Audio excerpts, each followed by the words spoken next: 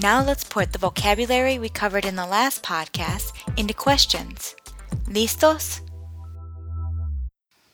I will ask all the questions as if I were addressing a woman. Do you feel safe in your home? ¿Se siente segura en su casa? Do you feel safe in your neighborhood? ¿Se siente segura en su vecindario? Do you feel threatened by anyone? ¿Se siente amenazada por alguien? Have you felt threatened by anyone? ¿Se ha sentido amenazada por alguien?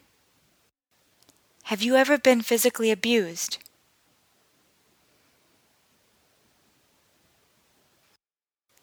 ¿Ha sido maltratada físicamente alguna vez? Have you ever been abused verbally?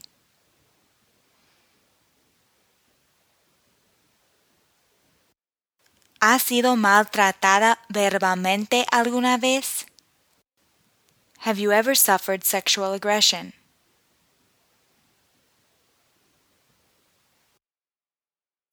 ¿Ha sufrido agresión sexual alguna vez? Have you been raped? ¿Ha sido violada? By a stranger? ¿Por un extraño?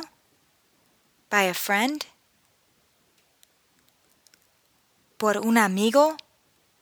By your partner? ¿Por su pareja?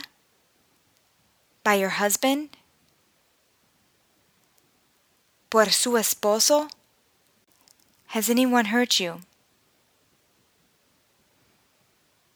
¿Alguien le ha hecho daño? Yes, once my husband hit me. Sí, una vez me pegó mi esposo. He kicked me. Me dio una patada. He slapped me. Me dio una bofetada. He pulled me by my hair. Me jaló del pelo. He left my face black and blue.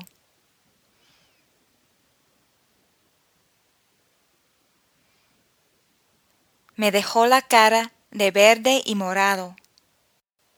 Who has hurt you? ¿Quién le ha hecho daño? That isn't right. Eso no es correcto. You need to protect yourself. Tiene que protegerse. Are you thinking about leaving home? ¿Piensa en irse de casa? Do you need shelter? ¿Necesita refugio? Do you have somewhere safe to go?